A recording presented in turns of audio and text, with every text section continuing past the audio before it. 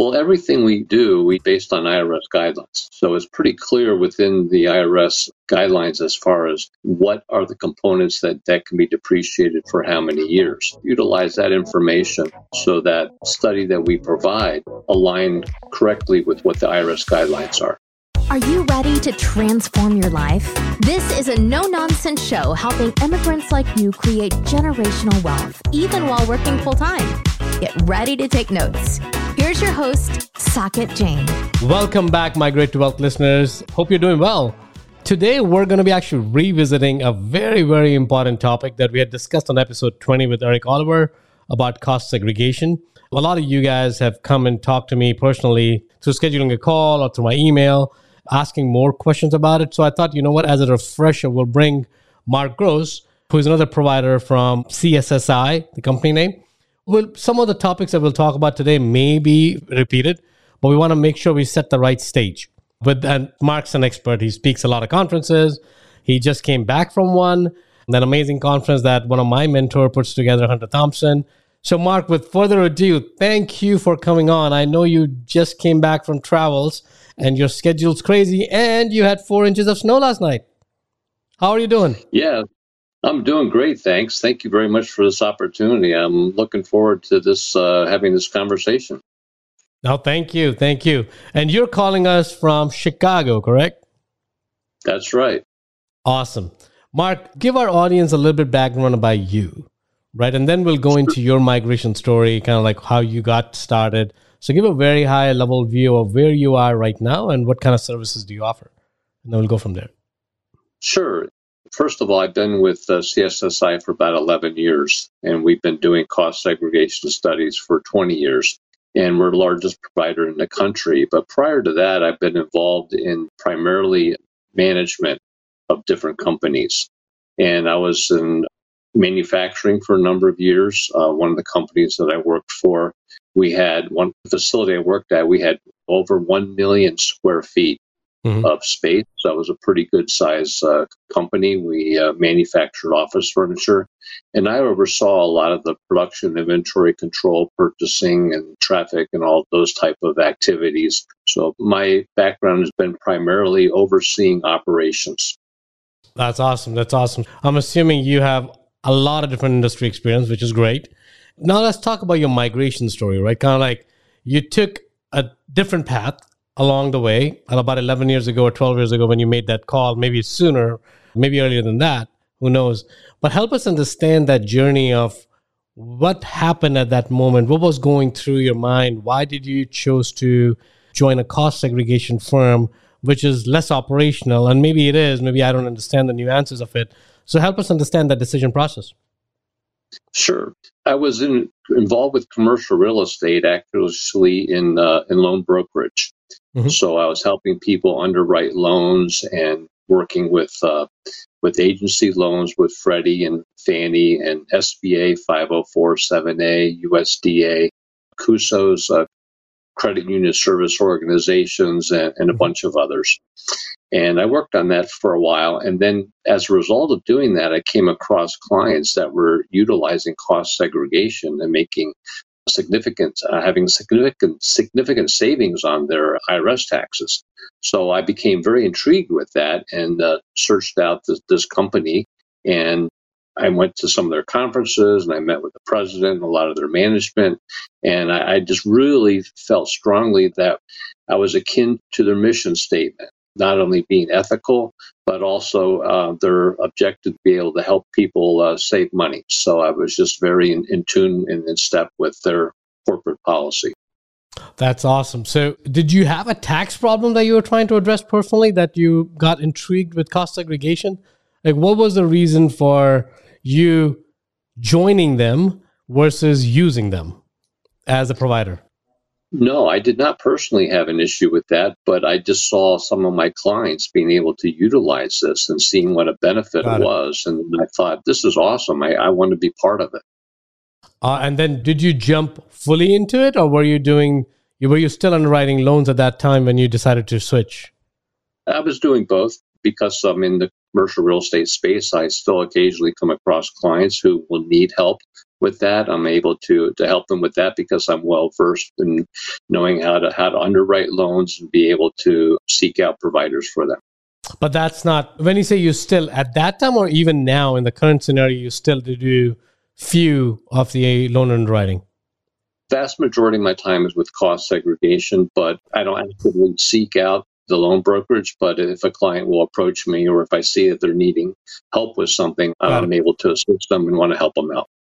All right. So on that note, then thank you for sharing that story. It always helps to have a right context before we jump into the specifics. You have used the word cost segregation probably 20 times already, and I know it's a common nature to you. And we've all talked about loan underwriting, commercial risk, all of that good stuff. So we'll harp on the specific term cost segregation, which is a subject of this podcast anyways. So help us in your terms, what cost segregation means to you, and then we'll go from there on what the tax benefits and everything else is. Sure. Well, when somebody acquires a property, what their CPA will do is take a look at the purchase price and exclude the land value to come up with the cost basis for the property. So let's say it's 1.2 million and the land is 200,000, then they would take that $1 million. And if it's a residential property, you would do a straight line depreciation for 27 and a half years. Mm-hmm. For other property types, it's going to be for 39 years. So that's what straight line depreciation is. What cost segregation is an alternative method that's in the IRS tax code. So it's not something we made up. And what the alternative method is to take a look at that property and identify what are the pieces and parts of that can be depreciated faster. For instance, you're going to have carpeting. Is carpeting going to last 27 and a half years or 39 years? Hopefully not. That's going to be a nasty carpet. Yeah, right. So that is considered to be like 5-year property, and molding and things of that nature. And then there's other items, let's say, such as a parking lot, that would be considered to be 15-year property. So what our studies do is we will do an on-site visit. We'll take hundreds of photographs, and our engineers will take weeks to be able to analyze all the information on that property and identify what are the pieces and parts of that property that can be depreciated faster. So let me just rephrase that. And I understand cost segregation very well. I'm just trying to K through 12 for my audience to make sure that they're all following us, right? So I think one of the biggest reasons, the impetus for doing cost segregation is because a straight line method, 27 and a half years or 39 years or 37 years, whatever their time frame is, it doesn't necessarily characterize the life of every single item that's involved in your house, right? Which is your carpet, your drywalls, other things like that. So the reason why you do cost segregation is because everything in your house may have a different lifespan. Is that a characterization? Yeah, that's correct. And one thing to keep in mind also is that there's still going to be some portions of the property that will still need to be straight line depreciated. Correct. You're going to have your structural components such as your brick and facade and things of that nature, which will still have the straight line through the length of the property.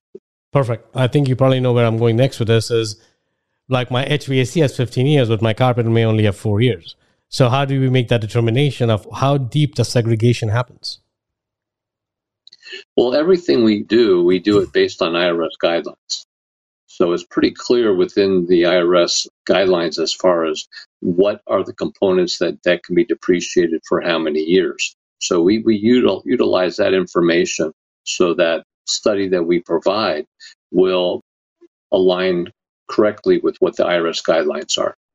Okay, so there are 3 or 4 different categories, some 5 years, some 7 years, some other years, right? So IRS tells you a carpet can be depreciated in X number of years, a nail can be depreciated in Y number of years.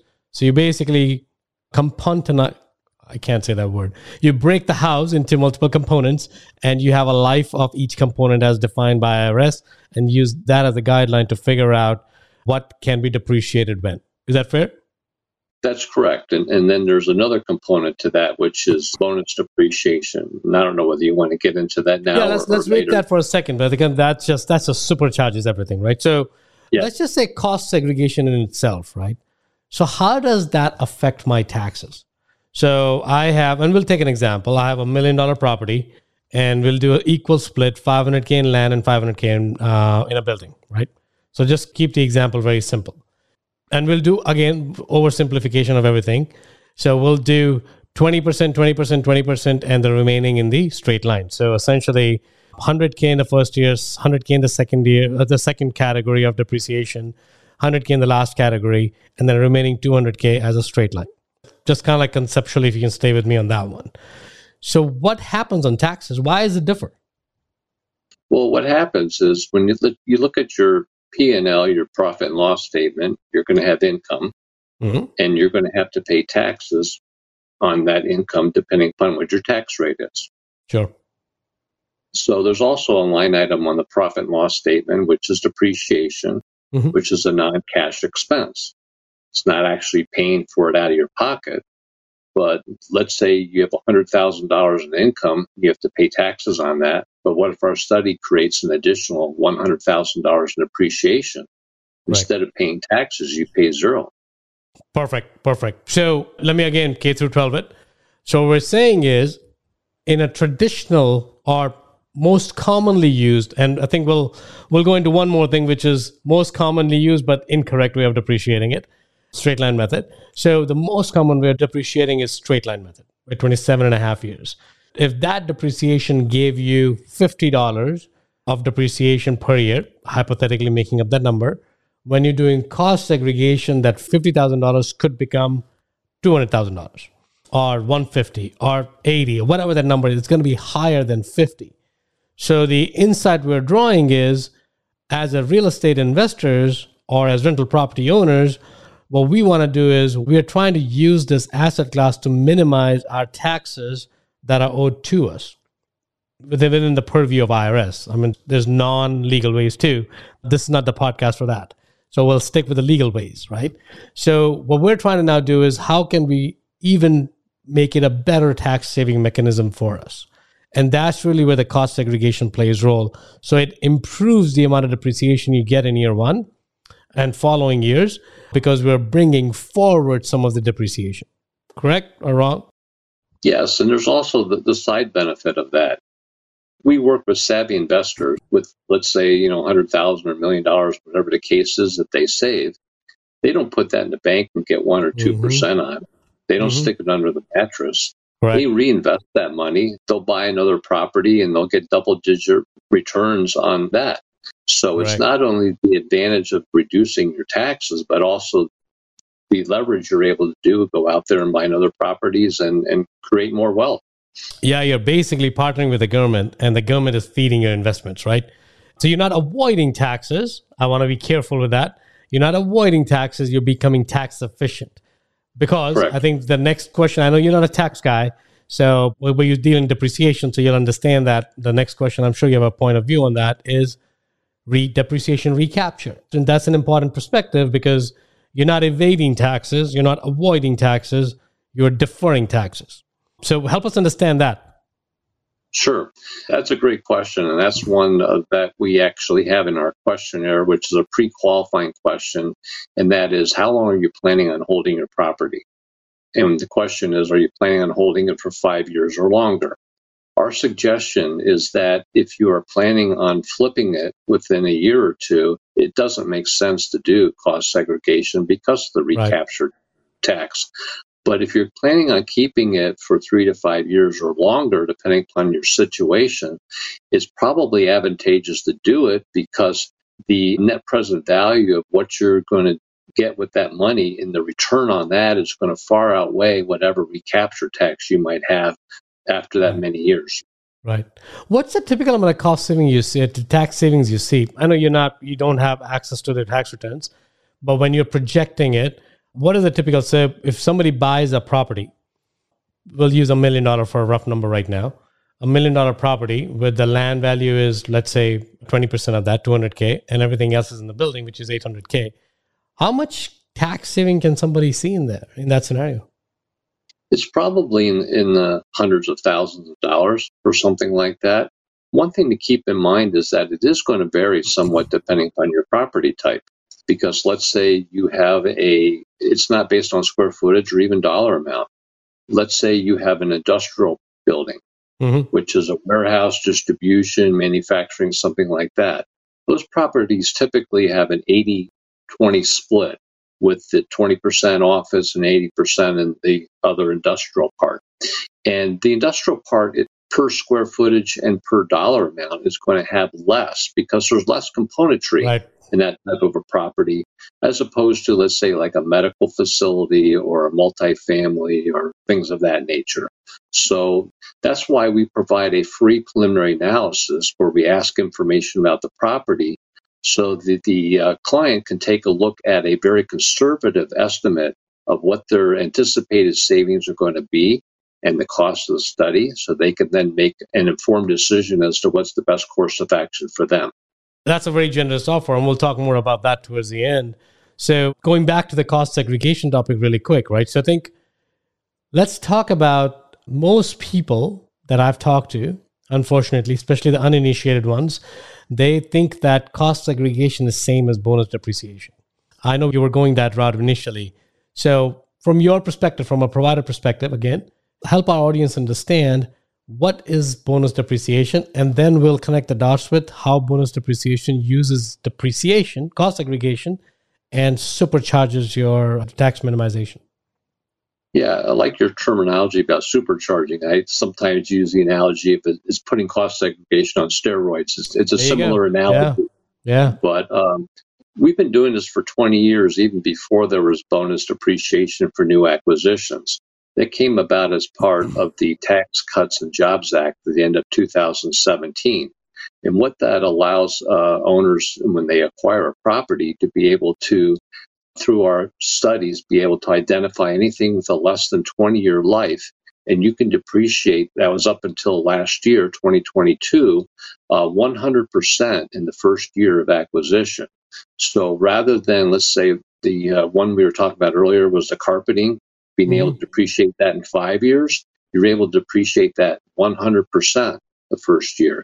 The parking lot, which was 15-year property, you're able to depreciate that 100% in the first year of acquisition. So that's what it was. There's going to be a phase out here, but that's what it was as of last year. Perfect. Again, let's simplify that, right? So I think what we're basically saying is you're borrowing from future depreciation and bringing it forward. Let's get into the insight of that. Why is that important? And the reason it's important is because the exact stuff you had mentioned before is we're always looking at not tax saving, but using the money that we were going to give to IRS to generate extra returns, double-digit returns, because we'll end up eventually paying the taxes, right? It's not a tax evasion scheme. We'll eventually end up paying the taxes. So it's actually in best interest of the IRS to give you the money back so you can actually invest it and double, triple, quadruple your money so that when the time comes for tax payment, they're collecting taxes on a higher amount, right? So I want to set that stage that this is not a evasion technique, right? So for those who feel very patriotic paying taxes, I want to make sure that they understand that. So we're now the government wants to incentivize people who are investing in real estate, and this is one of the ways they do it. Exactly. So what we're now doing is we're borrowing from future and we're bringing it forward. Well, actually, we're not borrowing it. We're taking it away from future. We're not borrowing it because we don't give it back. We're taking away from the future and bringing everything in year one, anything that has a life value of less than 20 years. Correct? Correct. So what happens in year 2, year 3, year 4, you may get lesser depreciation, but the goal of depreciation is not to keep it on forever. The goal of the depreciation is the year you acquire it, what can you do to get some money back to reinvest in other deals, right? That's really where the bonus depreciation gets very, very powerful, because cost segregation in itself is amazing. But when you borrow, when you layer on top of it, you're basically saying over 70 to 80%, I'm making up this number, so correct me, Mark, if I'm wrong or not, over 70 to 80% of depreciation is front-loaded in year one. So at a 40% tax bracket, that's an amazing amount of tax savings, but it's not savings. Tax that is given back to you so that you can reinvest and grow your wealth even further. That's correct. That's a good way of putting it. All right, perfect. That's good. I think I've been talking about cost segregation guys a lot, which I have. Now, you mentioned one thing, Mark, is about different property types, right? There's a misnomer, and it existed in my head as well, full transparency, about 5-7 years ago before I got exposed to the concept of cost segregation, that cost segregation can only be done for commercial properties. Give us your thoughts on that. Sure. We do all property types, including single-family homes that can be for short-term or long-term rentals, Airbnb type properties. So it's not just commercial properties, it's residential properties as well. You can't do your primary residence that you live in, but if you have a single family home that you're using for investment purposes, it's perfectly fine to do cost segregation. In fact, I just finished up 4 projects, short-term rentals in Hawaii. In Hawaii? Did you have to go there? No. Oh, darn it. Oh, my. Next time, if you do Hawaii, make sure you take me with you. I'll come for free. You just cover my accommodation. I'll help you. Yeah, it's probably not the best use of my time, but I can imagine. If projects need to be done in the Chicagoland area, and if I have the time, I'll go ahead and do it, especially if there's time urgency and needs to get completed. But So I do them all over the country. I probably do more in Texas than any other state, but all over, all property. No, that's helpful. So help us understand one thing, right? So does the property have to be a certain size, certain dollar amount? At what point should folks start looking? Because they may have bought a property for $200,000, right? And that property may now be $1 million, but when they bought it, it was only $200,000. So how do you determine, is my property, of my rental property, a good candidate for cost segregation? Sure. Great question. Well, first of all, it's not dependent upon what the value is, current value. That's immaterial. It's based on what your acquisition cost was. That's what it's based on. So it's a pretty low threshold. What I typically like to say is anything which is $250,000 or greater, excluding the land value, because you can't depreciate the land. Right. And for most parts of the country, that's not going to be an issue. But in some rural tertiary markets, you might have some properties which will be less than that. So it's a pretty low threshold. Got it. So I'll give you a hypothetical example. Let's say I have a property that I bought for myself, a condo, for $400,000 in 2010. And now we're talking 2023. In 2023, I'm converting that into a rental property because I have outgrown that space and I need to move into some other city or state or whatever the example may be, right? Can I go back and do cost segregation for that deal, for that property, or no? Yeah, when you convert it into an investment property, you can go ahead and then convert it into an investment, yes. So can I still take advantage of bonus depreciation at that point, or I will not be able to? Yeah, but depending upon the year in which it's done, one thing to be cognizant about bonus depreciation, which just as a recap, is anything which is a less than 20-year life, that's sunsetted at 100% in 2022. It goes to 80% next year with subsequent reductions of 20% each year until it goes to zero. But we're all cognizant of the fact that this is very political in nature. And with Washington, D.C., who knows what's going to eventually happen? A lot of us feel that it's going to come back in some form down the road. So basically, stay tuned. What we do is we don't try to project what the government's going to do. We just provide guidance based on whatever the current tax rules and regulations are. Correct. So let's actually talk about that for a second, because I think we didn't go deeper into that. When we talk about bonus depreciation being phased out, so let's use an example. So let's say when it was not phased out, you were taking a $200,000 worth of depreciation in year one, which was, let's say that number was true for 2022. In 2023, what would happen? Because I have a cost segregation, I was able to move most of my depreciation in 2022, and the number that I was given was $200,000. What would happen to that number in 2023, in 2024, in 2025? Well, bonus depreciation is for the first year. It's not for multiple years. No, let's say now I changed, if I acquired the same property for the same value in 2023, how would that phasing out of bonus depreciation impact the amount of depreciation I'm going to get? Okay, I understand. With 100% bonus depreciation, 100% of anything with a less than 20-year life could be depreciated in year one. In 2023, that gets reduced to 80%. So rather than being able to reduce 100% of what is in your 5-year, 15-year category, you can only be able to do 80% of that amount. And then with subsequent reductions to 60 the following years, etc. Got it. Perfect. So essentially what we're saying is, if you had bought that property in 2022 and you were going to get $100,000 of depreciation benefit in 2023, everything remaining same, you would be only allowed to depreciate $80,000. And in 2024, correct, if you were to acquire a similar property, everything else remaining equal, it would be $60,000, $40,000, $20,000, and eventually the bonus depreciation will disappear, at least as per the current IRS guidelines. Now, it may change eventually, who knows? But that's really what the phasing out means, correct? Correct. As far as the bonus depreciation, keep in mind that wouldn't be your total depreciation because some of the property is still going to need to be straight line depreciated. So in addition to bonus, there will still be some aspects of that which will be depreciated 27 and a half or 39 years. Correct. The reason I was going that direction, Mark, was I want to encourage my listeners, of course, do not make any decision based on depreciation and taxes. The investment has to make sense, right? And especially if you have acquired some properties and you have not done the bonus depreciation. Actually, you know what? Before I go that, I have a question for you because that triggered a question in my mind, which is a very important question. How far back can you go? So if I had acquired a property in 2015, can I do a cost segregation on that property now sitting in 2022 taxes? Yes. In fact, I do those type of properties on a regular basis.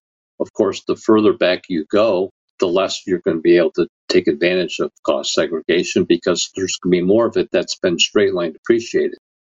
So with each year, there is another hoop that you need to jump through, and that is called a 3115 form. And what that does is it informs the IRS that I used to do straight line depreciation, but now I'm doing cost segregation, and it's pretty extensive process. And most CPAs will actually prefer that we do the analysis on that for them, but we leave that up to them and their client. I know exactly how painful it is because in 1 year I did 5 of my properties, and I had to go way far back. I mean, one of them was 2003.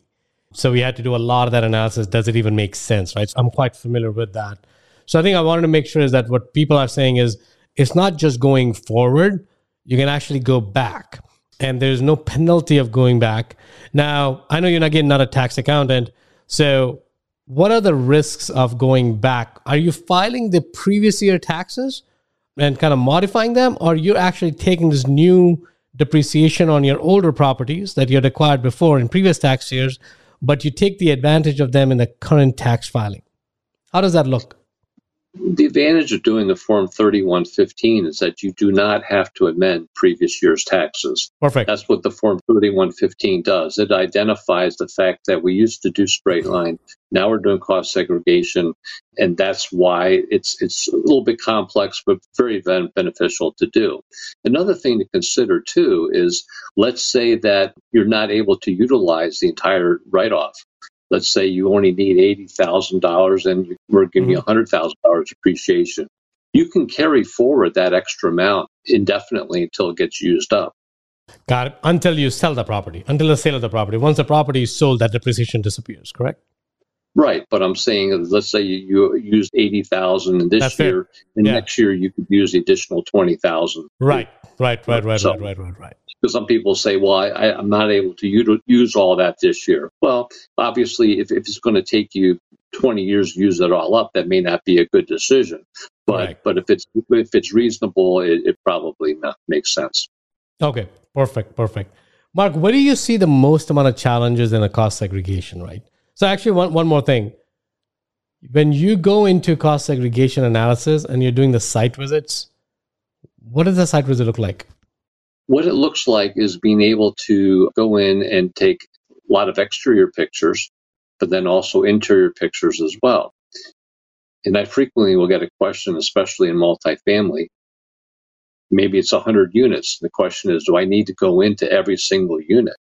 And the answer is no. We really need to go into each unit which is represented. So if you have some which are the same or a mirror image of each other, that are 2-bedroom, 2-bath, and another 1-bedroom, 1-bath. We just need to go in and take photographs of the ones which are representative. And then what we'll do, because we recognize the fact that the rest of those are going to be the same.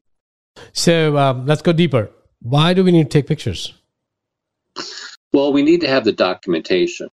first of all. And then what our engineers do is they take weeks poring over all that documentation, including the appraisal, survey, blueprints, and the photographs are an integral part of that. Because what they'll do is they'll even zoom in on what is the model of this security camera. I mean, it gets very detail oriented, and they need to be able to identify all the pieces and parts within the property to be able to allocate costs to them. Got it. So I think we're teasing the insights out of it so people know how to think about it. I mean, you cannot do cost segregation without a company like yours. So don't even try that. It's not allowed, but don't even try that. So you need someone like Mark on your team to get that done. But what we're basically saying is they're not ripping apart your home, right? When an engineer comes in, the site visit is pretty benign, right? You come in, take photographs in the next, depending upon the size of your property, within a few hours, usually it gets done.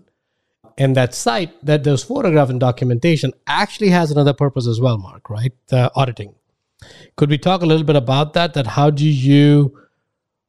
How many of these studies get challenged by IRS, right? And what is your team's involvement in that process? And how scared should I be as somebody who did the cost segregation study that now IRS is asking me questions, is my study correct? Sure. Well, one thing that we do is we will defend the study at no cost in case a client ever gets audited.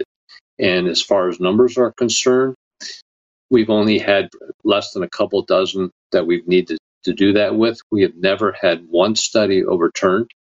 And we want to sleep well at night. We want our clients to sleep well at night, not have to be concerned about what would happen if there is an IRS audit, because one of those could cost us significant amount of money, many thousands of dollars, to be able to go through that process. But that's not an issue for us because we are confident that when you do everything by the book, it's not going to be a problem. And that's why we offer it. And how much time does it take to do a cost segregation study? So if I have to engage you today and say, Mark, here's property X, 123 Main Street. I want you to come in and do the cost segregation study. Well, the first thing we will do is we'll want to give you a free preliminary analysis so that you can look at a very conservative estimate of the savings and then the cost of the study. Over 90% of the time, the actual savings are going to be greater because we prefer to underpromise and overdeliver on that. But once you identify that you want to move forward with it, 50% of our fee is due up front, and then it takes about 6 weeks in order to complete the study. The first step is going to be a site visit. And then the engineers are going to go through all the photographs and all the other documentation on the property to be able to provide the final report for the CPA. Got it. So it's really from the day one makes a decision, it's about 6 to 7 weeks that you can give them the report with all the other information that they need to file taxes. Correct. So if you want to meet the April 18th deadline, you don't have much time. So if you had a property that somebody bought last year or several years ago, and they need to get in touch with someone like you to basically help them understand, is it worth going through the effort and the expense of a cost segregation? Because it is an expensive study. It's not $1. It's more than $1. And it all depends upon, I'm not going to give price quotes for Mark. That's between you and Mark if you choose to engage Mark. But it's not insignificant. But the saving is tremendous. And you have to make sure you understand the cost-benefit analysis and make the decision for yourself. And that's where, Mark, what you're saying is your complimentary report that you give your clients is going to be able to help them make that decision. That's correct. And another thing to keep in mind, and as far as timing, is we have a lot of clients that extend their taxes. Correct. Syndicators and others will want to file it by March, April, but there's a lot of others I run into all the time. So they will do that in September, October timeframe. So what that does is it allows them, even though they may have acquired a property in 2022, they can get the study done this coming summer and still have plenty of time to be able to do it with the the report to put into your return at the 11th hour. They need some time to be able to look at the information and be able to put it in your tax return. So we're running up against the clock in order to do that. However, a lot of my clients do extend their taxes into the fall. And if that's the case, there's still sufficient time to be able to get the study done through the summer for taxes. Yeah, I think it's going to be a very important decision that you need to make, because if you have properties spread across the U.S., let's say you got 7 single-family homes that you have never cost segregated, and you want to engage Mark and his team to help you with that, I would encourage you engaging them sooner than later, because at least get the analysis done to see if it's worth moving forward. Because then you can map out what the timelines that need to be. Do you need to file extensions? There's a lot of dependencies beyond that decision. The sooner you make that decision, and given that the first report is complimentary, you may want to at least avail that to get a sense of would it help you or not. And there is really no strings attached. Mark, is that fair to say? Yes, it is. Yeah, there's no obligation. We really want people to be well informed. Our objective is not to sell studies if it's not beneficial for our clients.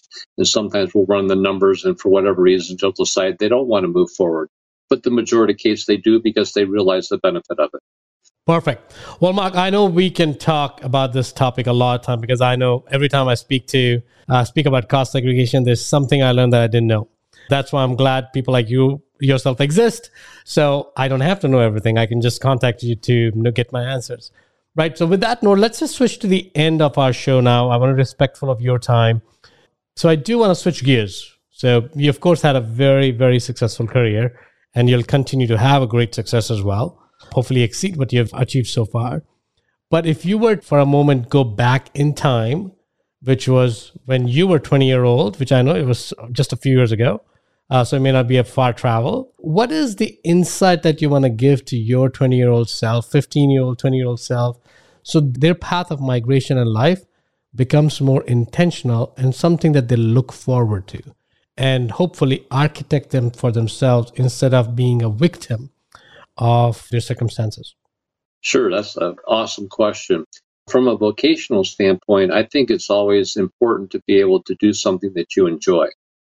I know for myself, it was getting involved in business, getting a business degree, and being able to utilize that in the corporate world. And I enjoyed that. I enjoyed that aspect of things. What's kind of different in today's day and age is that, especially with COVID, is that there's a lot more being done with remote working. Mm-hmm. And that you don't have to go into, depending upon what type of work you do, you may not necessarily have to go into the office on a regular basis. And I noticed that with a lot of people, especially some of the younger generation, they appreciate that aspect of things. And I think that wasn't something that was really, when I was that age, was able to avail myself of that. Because a lot of people are looking at what is the quality of life that I'm able to have for myself, not just to be able to achieve my objectives in the business world, financially and position and things of that nature, but also be able to have balance in your life, to be able to spend time with your family and friends and other things that you do, recreational and things of that nature, and just to have that balance. Well, great insight, because I think that's one thing that's missing from everyone's life, balance, right? And whatever that means for everyone has a different definition of that, but try to figure out what that means and try to, I think what I'm hearing from you is really try to make it more intentional rather than saying either balance doesn't exist or that I'll worry about it when I'm 50, because all of us know we may not get there. So let's work on it now. Yeah. It is hard for me because I have a tendency to be a workaholic. I enjoy working, whatever it is I'm doing, and I enjoy spending time with it. And so it's always good to be reminded of that. Right. No, I think all of us suffer from that because that becomes our identity, unfortunately. And that's constant reminder is necessary. So, Mark, we're going to take actually the next question is a little bit higher perspective, right? So we talked about you. We talked about reflecting back on life. We're going to actually now reflect back from a different vantage point about if you were given the power, right, that you could direct humanity towards a migration path. What would that be for you? Kind of like, where do you see the benefit? Which direction of migration do you see the benefit of humanity moving towards? My hope and desire may not necessarily reflect reality, but I'll share what my hope and desire is for people to live in harmony and peace with each other. And unfortunately, over the generations and the centuries, there's been time of wars and turmoil and things of that nature. And I really don't understand why people just can't get along. Yeah. And, I won't name any of the specific ones, but I think we're all cognizant of issues that are going on around the world right now. And it pains my heart to see that. I agree, right? I agree. I think mostly in perspective, of course, everything looks easier to look in perspective. A lot of these things are petty, right? A lot of things are driven because of some personal agenda.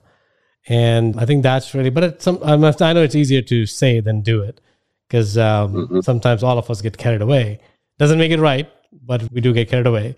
So I think that's a hard one. But I really, really appreciate that, because I think I understand, even in our homes, right? So even if we can't get it to the humanity, at least if we can get that in our homes, that would be a good start. In our families, that would be a great start, because you may not able to change the whole world, but hopefully all of us have the power and the influence to bring harmony in our homes. And if we can achieve that, to your point, right, that would be a great start, I believe. And hopefully we can achieve the image that you have painted for us for the whole humanity. That would be exciting. Absolutely. Awesome. With that note, Mark, I really, really appreciate you getting on the call, getting on this Zoom session with us. One thing I do want to ask is, I know you've been very generous in offering your help. Where can people get hold of you? Sure. I can be reached by phone by 630-329-9801, by email at markgross@costsegregationservices.com, and those are the best ways to contact me. Perfect. And I know that's Mark's personal cell phone because I've used it. So he's not giving you a phony one. So we'll include the contact information below. And again, Mark, thank you again for sharing your insights, your wealth of knowledge, and you have a knack of simplifying things, saying it in a way that actually makes sense. So thank you again for sharing your insights. You're welcome. Thank you for the opportunity. I enjoyed it. If you got value from this episode, you might consider sharing this content with a friend. But most importantly, be sure to take action on what you've learned. One way you can take the next step is to connect directly with Socket on an investor call. That link is waiting for you in the show notes below. The content of this podcast is for informational purposes only. Please consult your own advisors when making any investment decisions. Keep listening. We'll see you on the next episode.